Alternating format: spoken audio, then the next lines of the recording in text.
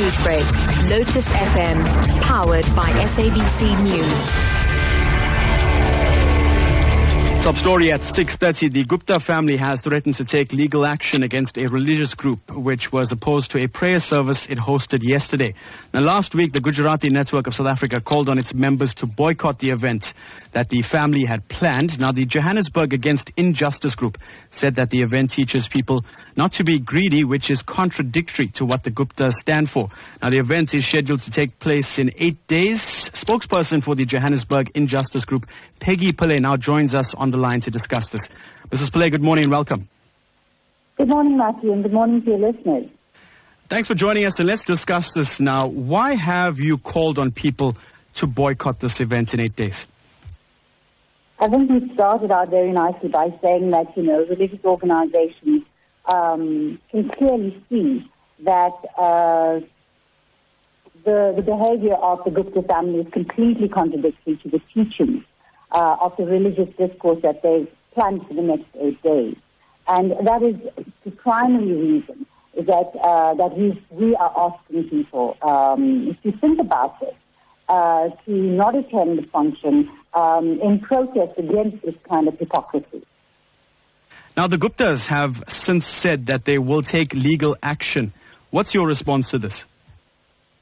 Legal action to what end? We are a group of activists who have a constitutional right to protest, which we did so peacefully. And I don't see any reason or any reason for the Gupta family to want to take us to court over this, or to press any kind of charges against us or to seek any kind of legal action. In fact, after the episode of yesterday, or the day before, I would imagine that the only organizations that have any recourse to the court are going to be organizations like the Gujarati Network and Johannesburg Against Injustice for the kind of violence that was perpetrated against us. Now, you mentioned peaceful protests, and also understand that some of your members were attacked during the boycott, but you did continue to protest. Can you tell us about that? Well, yes. As we indicated, we had made a decision to peacefully and silently protest at the event that was happening.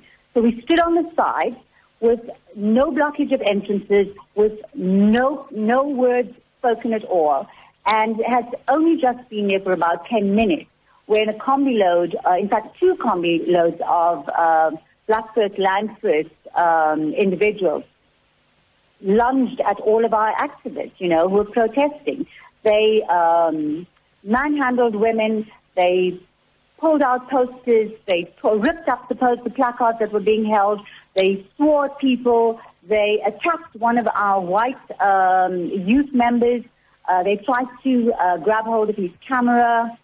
They insulted him in the most derogatory, racist kind of way. They hurled accusations at all of us who were standing there. I'm not sure where these people get their information from, but I can guarantee you this, that despite all of the violence, we will continue to do what we're doing, and we'll continue to stand up for what we believe in. Black First, Land First needs to really start getting some evidence to back up what they say. Well, that is where we'll have to leave it. Mrs. Pillay, thank you so much for joining us. Thank you. Bye-bye. That was spokesperson for Johannesburg Injustice Group, Peggy Pillay, joining us on the line. You are listening to Newsbreak on Lotus FM.